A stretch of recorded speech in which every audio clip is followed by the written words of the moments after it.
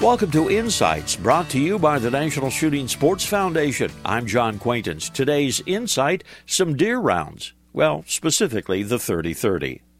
I haven't seen anyone use a lever-action 30-30 Winchester on deer for actually many years. I haven't really heard of anybody either, at least not in my circle of hunting friends.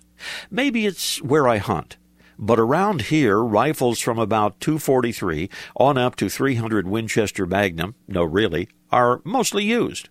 Historically, though, I suspect more deer have been taken with the 30-30 round than any others. But I also suspect that one day that record will fall. This is not about bashing the round, the 30-30, or the excellent rifles chambered for it. In fact, I have a Winchester Model 94 hanging from a peg at my back door. I've taken 2 coyote with it over the past 3 years, and it has been loaded with a 30-30 round, the Hornady Lever Evolution cartridge. Just excellent. But when I am hunting deer and hitting my target is about filling the freezer, I, and a lot of other folks, we opt for another outfit. This reminder, visit the National Shooting Sports Foundation website at nssf.org. Lots of information about hunting and the shooting sports. This is John Quaintance.